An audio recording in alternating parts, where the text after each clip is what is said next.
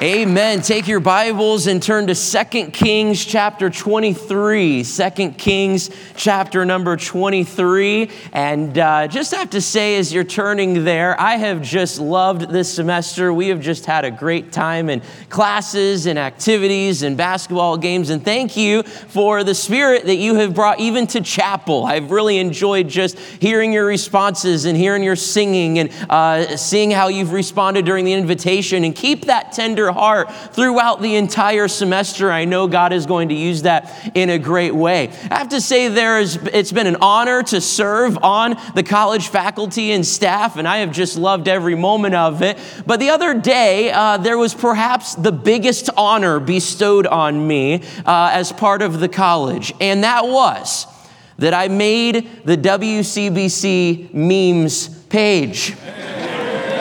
I'd like to show you my meme.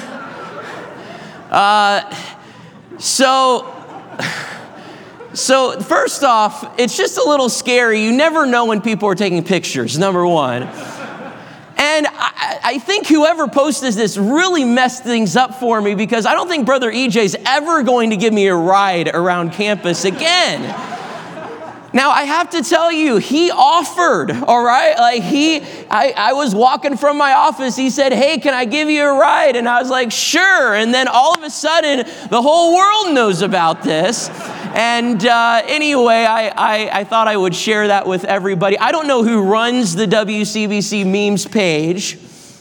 It's probably good that it is anonymous. But I just have to thank you, whoever this person is who took the picture and posted this. Thank you for the honor you have bestowed upon me. 2 Kings chapter 23, we're going to start reading in verse number 1. The context here is that Josiah has just found the word of God in the temple as he is remodeling the temple. And now he has a decision to make. Is he going to follow what the law of God says, or is he going to walk in the footsteps of his father and grandfather, who were tremendously wicked kings during their reign? So let's begin in verse number 1. And the king sent, and they gathered unto him all the elders of Judah and of Jerusalem. And the king went up into the house of the Lord, and all the men of Judah and all the inhabitants of Jerusalem with him, and the priests and the prophets and all the people, both small and great. And he read in their ears all the words of the book of the covenant, which was found in the house of the Lord. Verse number 3, and the king stood by a pillar and made a covenant before the Lord to walk after the Lord and to keep his commandments and his testimonies and his statutes with all their heart and all their soul, to perform the words of this covenant that were written in this book. And all the people stood to the covenant. And the king commanded Hilkiah, the high priest, and the priests of the second order, and the keepers of the door, to bring forth out of the temple of the Lord all the vessels that were made for Baal, and for the grove, and for the host of heaven. And he burned them without Jerusalem in the fields of Kidron, and carried the ashes of them unto Bethel. And he put down the idolatrous priests whom the kings of Judah had ordained to burn incense in the high places, in the cities of Judah, and in the places round about Jerusalem. Them also that burned incense unto Baal, to the sun, and to the moon, and to the planets, and to all the host of heaven. And he brought out the grove from the house of the Lord without Jerusalem unto the brook Kidron, and burned it at the brook Kidron, and stamped it small to powder, and cast the powder thereof upon the graves of the children of the people. Let us pray. Dear Lord, thank you so much for the great spirit that we have seen demonstrated here at West Coast Baptist College this semester. Lord, I pray for these next few moments that you would please help us to open up our hearts. Help us to follow in the footsteps of Josiah this morning. And I pray that you would give everyone in this room an opportunity to visit Kidron. Lord, I pray that you would please purify us as a student body. Purify us as a person, as a college, as a church, as a nation. And Lord, I pray that we would see a great revival even in our country because of our churches around the country who have gotten right with you. Lord, I pray that you would please bless our time around your word. In Jesus' name, amen. The Kidron Valley lies on the northeast side of the city of Jerusalem. The valley was known for many uses. Primarily, it was the location of the king's garden and the king's personal property outside of Jerusalem. It was the water source for the city as well. Hezekiah would build his famous tunnel through the rock of the mountain of Jerusalem, connecting the city to this water source of the Kidron River. It was a border for the city. It was the city limits of Jerusalem. David crossed the river to escape his son Absalom during his rebellion, and Jesus crossed the river to pray at the Mount of Olives on the other side of the Temple Mount before his arrest and his crucifixion, John 18:1. It became a popular burial ground after the time of Christ. And today, the brook has gone dry, and it is called a wadi now, or we would call it today out here in the American West, a wash. It is not a physical river anymore, but when it rains heavily, you might be able to still see a brook flowing through this valley. On one side of the valley, as you can see in the picture, is the eastern gate, the walls of Jerusalem. On the other side of the valley is the Mount of Olives. It is a beautiful area. But this beautiful area also became a dumping grounds for the most vile of items. We read here in 2 Kings chapter 23 that Josiah has read the word of God, the covenant of God to the people. And in verse number 3, they stand and they agree that they are going to abide by God's law. We see a great revival start to overtake the land. And in verse 4, the king commands the priest to begin purging the temple of all of the wickedness that had been placed there by his grandfather Manasseh and by his father Ammon.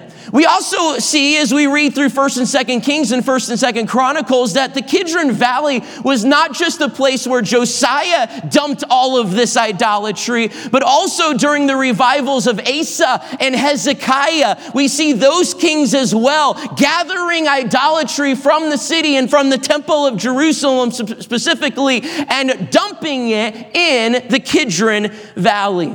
The truth is, this morning, everybody needs a Kidron. Everybody needs a time and a place of cleaning and of purging. When was the last time that you visited Kidron? When was the last time that you prayed with the psalmist? Psalm 139, search me, O God, and know my heart. Try me and know my thoughts, and see if there be any wicked way in me, and lead me in the way everlasting. Now, let me be clear. We should be very thankful for the positional purity that we have provided through Christ's atonement on the cross. 1 Peter chapter 1, verse 18, for as much as ye know that ye were not redeemed with corruptible things as silver and gold from your vain conversation received by tradition from your fathers, but with the precious blood of Christ as a lamb without blemish and without spot. We are redeemed. We are purified by the blood of Christ at the moment of our salvation, and we can be thankful this morning that anyone who calls upon the name of the Lord shall be saved. But that does not discount the need for practical purity in our Christian life. The very same chapter of 1 Peter chapter 1, we read in verse 15, but as he which hath called you is holy, so be ye holy in all manner of conversation. That word not just meaning everything that comes out of our mouth, but meaning everything that we live by, our lifestyle. We have been called to be holy, as it is written, be ye holy, for I am holy. We have a responsibility as Christians to live holy lives. So very quickly this morning, let's take 3 steps on the path to Kidron. The first step I see that Josiah takes is to burn your wealth. Burn your wealth. Look at verse number 4 again.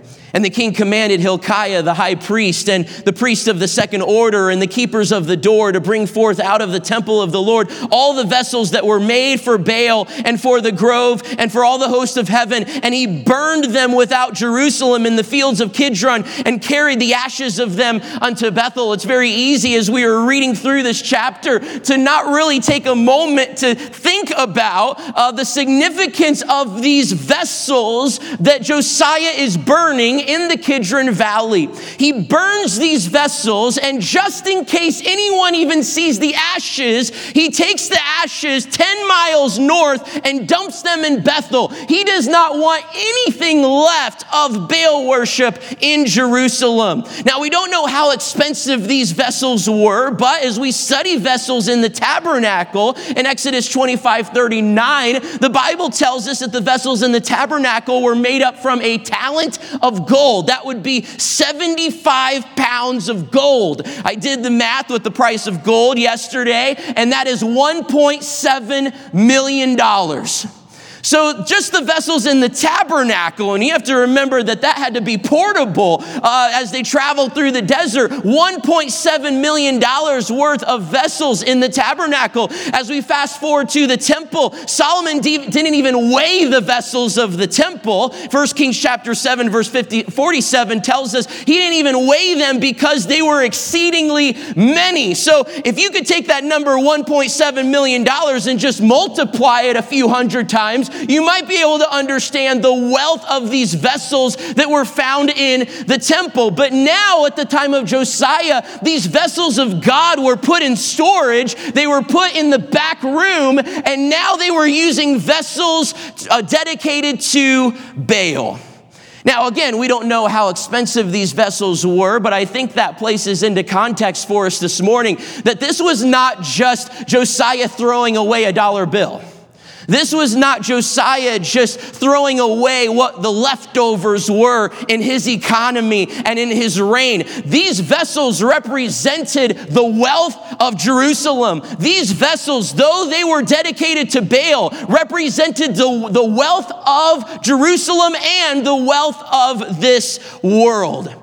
Now, the Kidron Valley is also known for another famous event in the future. Kidron Valley, again, has the Eastern Gate on the edge of it. The Eastern Gate in prophecy is where Jesus will return to the Mount of Olives during his second coming, and he will walk through the Eastern Gate. Now, as you can see, the Eastern Gate today is filled with concrete by the Muslims. They knew that the Messiah was going to march through the Eastern Gate. How many of you understand that a little bit of concrete is not going to stop Jesus from returning and conquering Jerusalem on the day of Armageddon? But Zechariah 14:4 tells us, and his feet shall stand in that day upon the Mount of Olives, which is before Jerusalem on the east, and the Mount of Olives shall cleave in the midst thereof toward the east and toward the west, and there shall be a very great valley, and half of the mountain shall remove toward the north, and half of it toward the south. Acts chapter 1, as Jesus ascends up to heaven, the angels tell the disciples, ye men of Galilee, why stand ye gazing up into heaven? This same Jesus which is taken up from you into heaven shall so come in like manner as ye have seen him go into heaven. Then returned they unto Jerusalem from the mount called Olivet, which is from Jerusalem. Now this is also called the Valley of Jehoshaphat in Joel chapter 3. The Valley of Jehoshaphat was a valley and a place of judgment. Joel chapter 3, verse number 2, I will also gather all the nations and will bring them down into the Valley of Jehoshaphat and will plead with them there for my people and for my heritage Israel, whom they have scattered among the nations and parted my land. Let the heathen be wakened and come up to the Valley of Jehoshaphat, for there will I sit to judge all the heathen round about. You see, the judgment of the nations that will take place at the Valley Kidron, where Jesus will set foot on the Mount of Olives and will conquer all of the nations of this world. This event, this place points to the futility of worldly riches. Why would we live for something like this? Why would we live for the wealth of this world? Your riches will either burn now or it will burn then. It's your choice. What wealth do you need to burn spiritually this morning? Now, I've traveled the country, and usually when you're traveling in the South, Dr. Weaver would know this, you hear a few phrases about California. You hear things, I think most of us have heard this if you're from the South, you're going to California, it's going to drop off in the middle of the ocean. I usually tell them we're on the right side of the San Andreas Fault. We don't have to worry about that, okay? We got beachfront property if that ever happens, all right? If you didn't know, San Andreas Fault is Avenue S in Palmdale. That's the San Andreas Fault. So we're on the right side of that. I'm not really worried about that. But when you go to the South, everyone's telling you, good night, your governor is crazy. Good night, you know what's going on there? Do you know all the propaganda? Do you know all of the worldly philosophies that are happening there in California? You must have it really rough in California. And I usually tell them about the same thing. I'll tell them, you know, God's doing a great work in California. God is doing some amazing things. People are getting saved. Churches are getting planted. God is doing a great work in the darkness of California. You see, I've had even family members tell me, man, if you would just move out here, you'd be in a conservative state. You would have a lower cost of living. You would be able to buy a house. You'd have all this comfort. And every time I hear that, I think to myself, you know, if that was what life is about, it would be a no-brainer. Good night. Sure, I'd move to a red state. Sure, I would move to a place where I could be comfortable and have a nice career and buy a house and have a backyard with a picket fence. Sure. But that's not what life is about, Christian. We don't live for the wealth of this world. We have a board that hangs in our home. We call it our miracle board. And I love being able to look at that board every once in a while, maybe when things are a little tight, maybe when things are going a little wrong. And I look at that board and I remind myself all throughout our marriage how we have seen God provide massive, massive ways. Thousands and thousands of dollars are represented. I did the math one day, probably about $13,000 represented on that miracle board, how God has provided for us. You see, let me tell you very early on in your Bible college ministry, don't live for the money. Don't live for the wealth of this world. I travel the country again and I hear teenagers tell me, well, I'm just going to go to this career and I'm just going to do this and I'm just going to pursue this because I'm going to try to make the most money. But let me tell you, the Bible's very clear. All of that is going to corrupt. All of that is going to fade away. Let me encourage you, Bible college student, if you have a well-paying job right now to get through college, then praise the Lord for that. But don't let that well-paying job keep you from what God has called you to do in the future. If you have God providing for you, or even if you're struggling through college, look at the wealth of this world and understand that it's all going to burn. Burn it now, or it will burn later. Psalm 37:25, I have been young, and now I'm old. Yet have I never seen the righteous forsaken, nor his seed begging bread. Student, God is going to take care of you. Get your eyes off the money. Get your eyes off of the career. Get your eyes off of how much you can make and where you can be comfortable. Now, it doesn't mean that you don't work hard. The Bible's very clear. If you don't work, you don't eat. So work hard.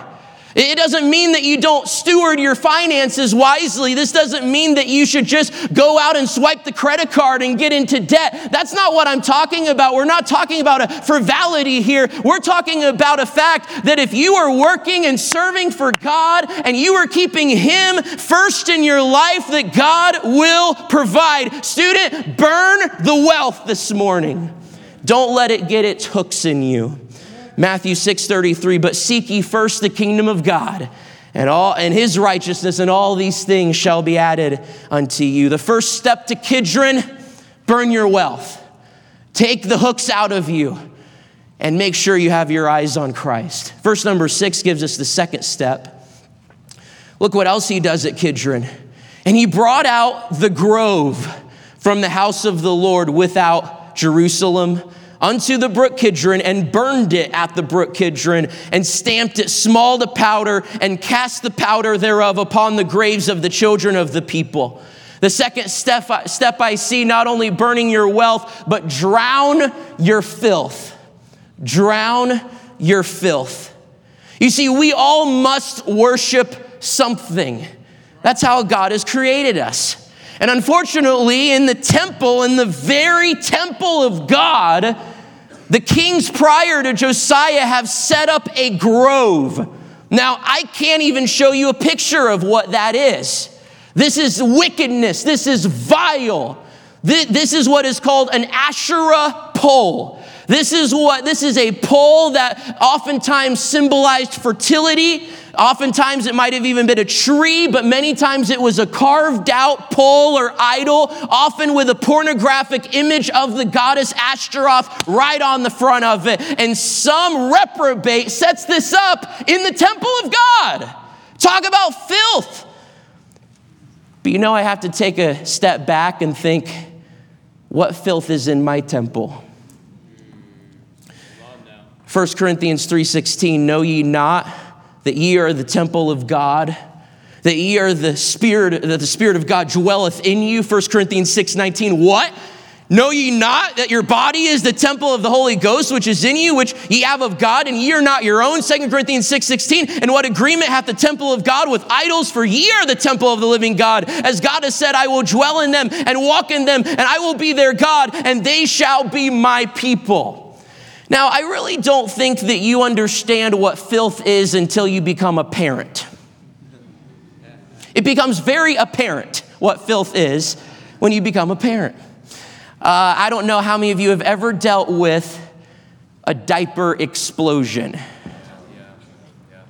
We were traveling with Silas. He was about 9 months old, and we were traveling tour in Colorado, and we were at an amazing church, and most everyone here would know the church, just an amazing on-fire church, and Silas had a diaper explosion right before the service. Always happens right before the service. And I tell you what, I am not going to describe all of the filth that was flowing from Silas's diaper. Now, the worst part about this diaper explosion was that we did not have a change of clothes there at the church. It was all at the hotel. We had already checked into the hotel. We didn't have any change of clothes here, and the church did not have any change of clothes. The nursery didn't have a change of clothes. I mean, we were stuck. And so thankfully, we were traveling with Jared Tam, and he had a shirt that just about fit Silas. I have a picture. And Silas enjoyed his time in the nursery that night, just trying to recover from his filth.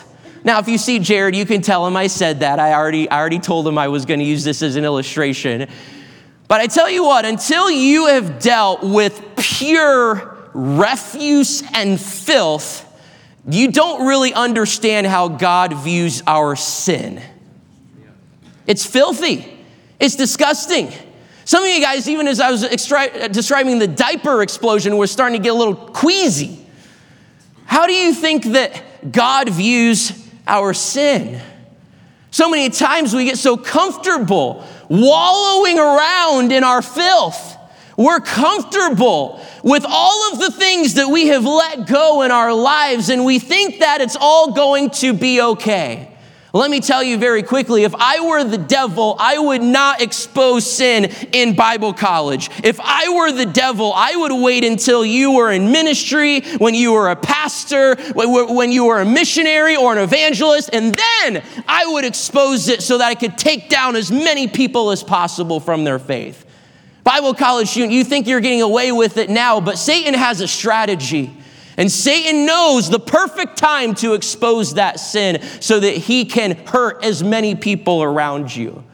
Now, I understand that many times we preach against sin, and we should preach against sin in a harsh way so that we can understand how God views it. But let me very quickly give you some practical ways.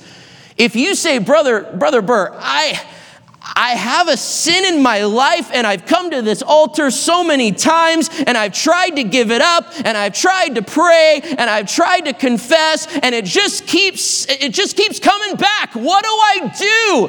And I believe that the majority of our students here have a sincere heart to confess sin and to get right with God. But so many times that battle with the flesh is so difficult. So very quickly, let me give you some practical ways of cleaning out your temple. Number one, avoid excuses. Avoid excuses. 1 Kings 15:13. Take a moment, turn over there. 1 Kings 15:13.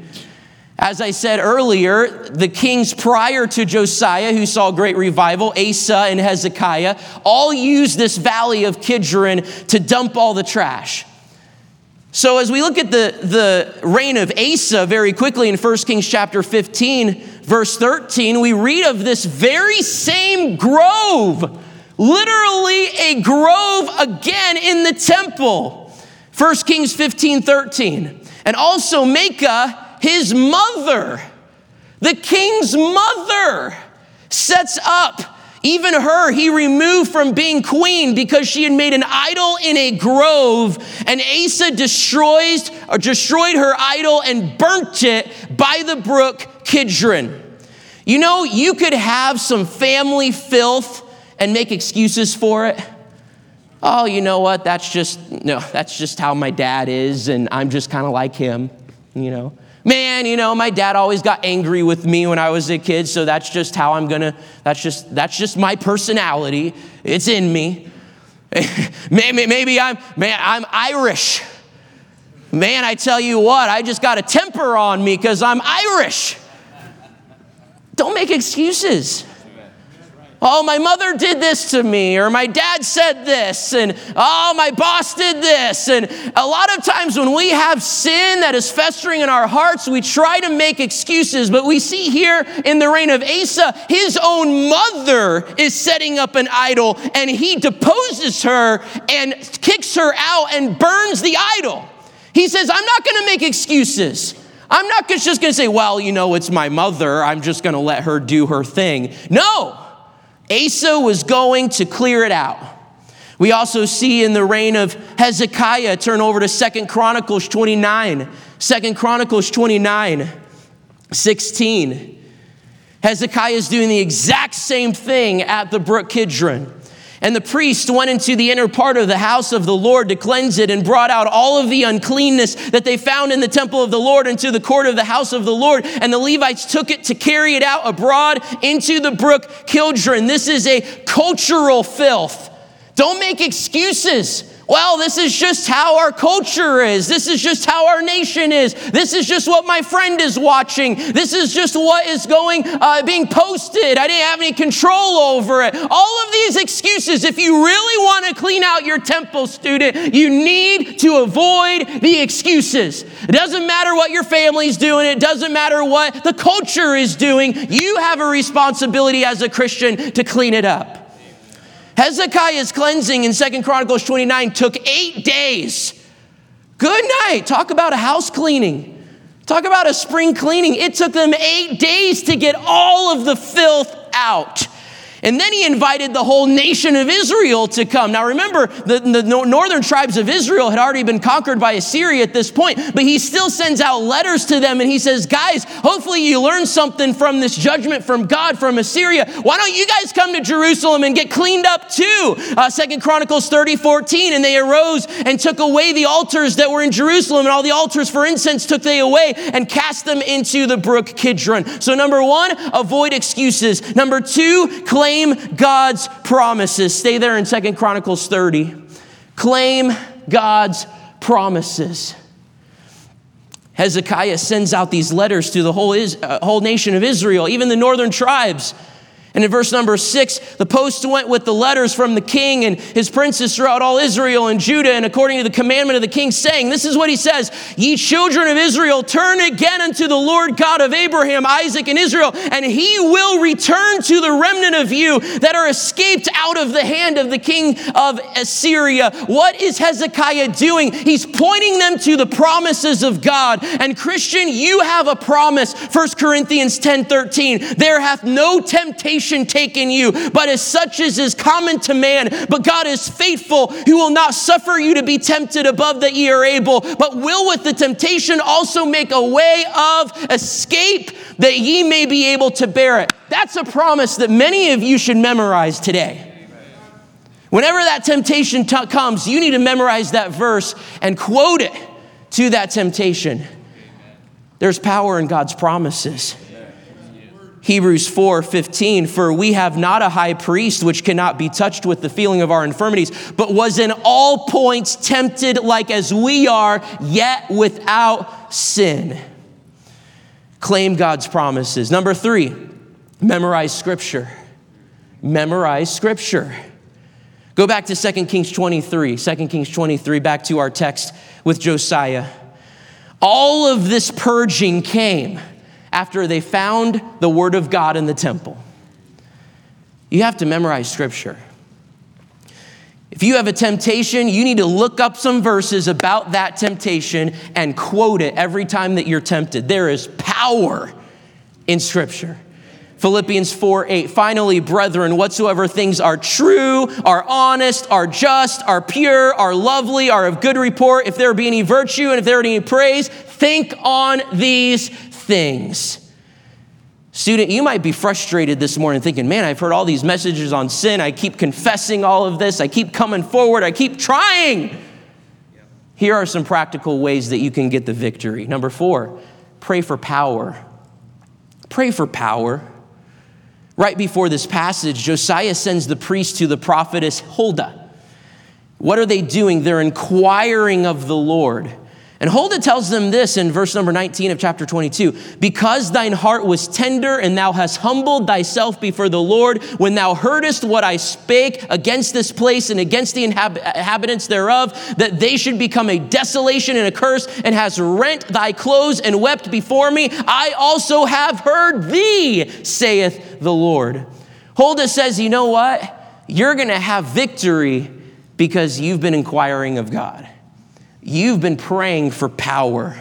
Matthew 17, if ye have faith as a grain of a mustard seed, ye shall say unto this mountain, remove hence to yonder place, and it shall remove, and nothing shall be impossible unto you. But remember what Jesus said in the next verse, howbeit this kind goeth not out but by prayer and fasting. And many times if you have a habitual sin, a besetting sin, you might not even realize the spiritual warfare and the spiritual influence that are hovering over you. And sometimes you just need to pray for power. Sometimes you just need to fast. Sometimes you just need to take some time to with God and glean off of the power of God to be able to conquer those spiritually dark forces.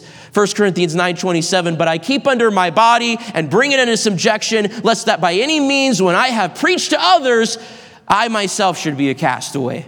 Paul says, I don't want to get up and preach if I haven't gotten conquering over this myself.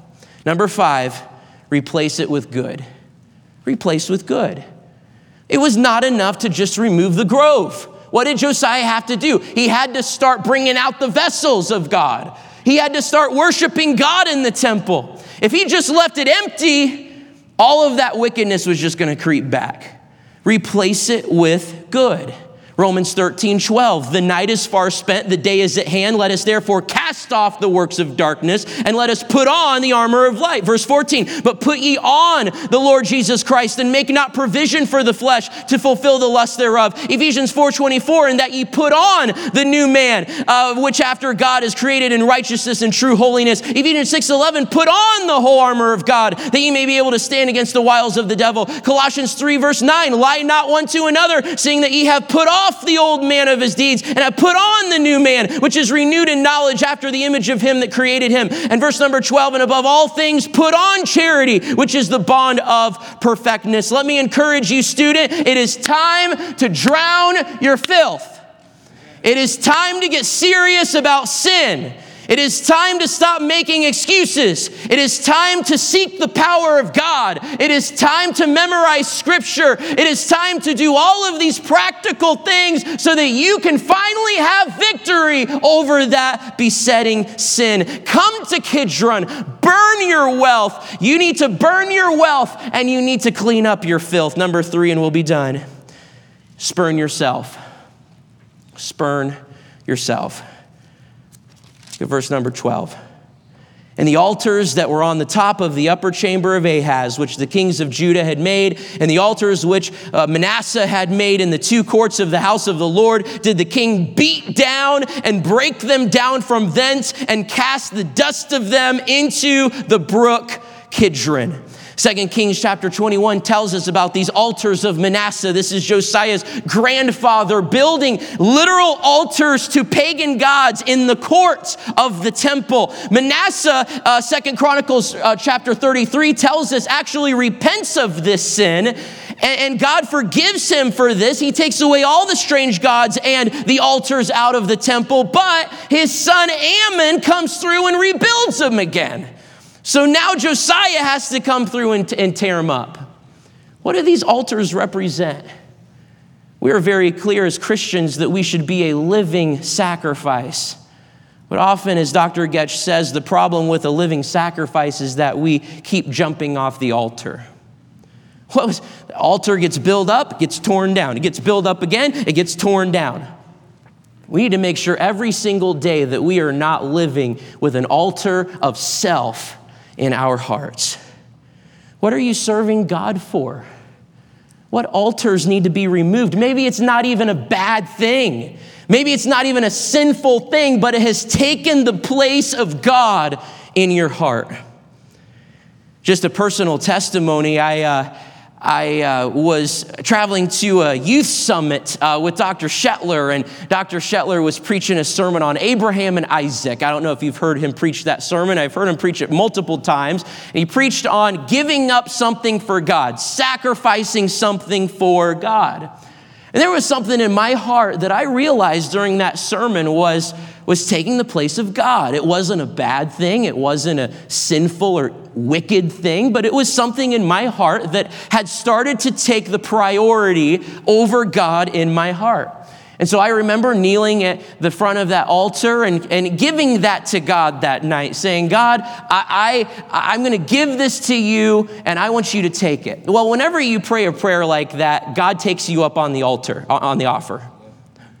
And the very next week, I had an opportunity to give it up. And I gave it up. My mind, I knew that I had given it up. Well, ironically, the Lord had led Dr. Getch during West Coast Up Close the following week to have a play on Abraham and Isaac. Like, good night. Man, I think the Lord's trying to tell me something. Well, guess what? Dr. Getch had asked me to preach that service. And so the play was on Abraham and Isaac. So guess what my message was on? Abraham and Isaac. And honestly, as I was preaching that message, I was preaching it to myself. I mean, it just so happened that there were a lot of people there. But I was preaching it to myself. I knew that God had called me to give that up in my life. Now, amazingly enough, I was very thankful that God gave it back. And sometimes God gives it back, but sometimes he doesn't.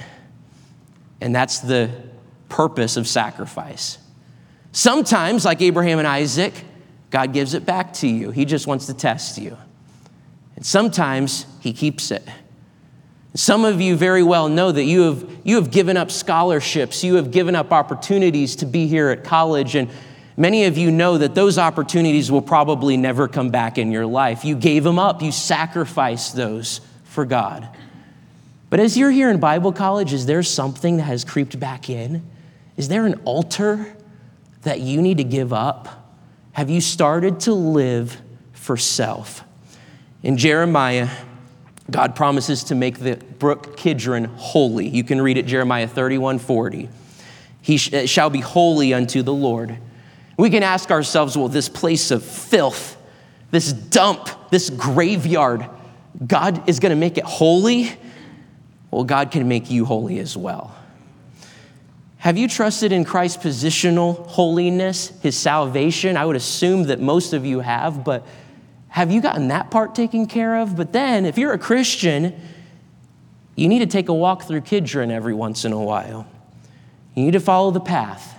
Burn your wealth, drown your filth, spurn yourself. And great power comes from visiting Kidron.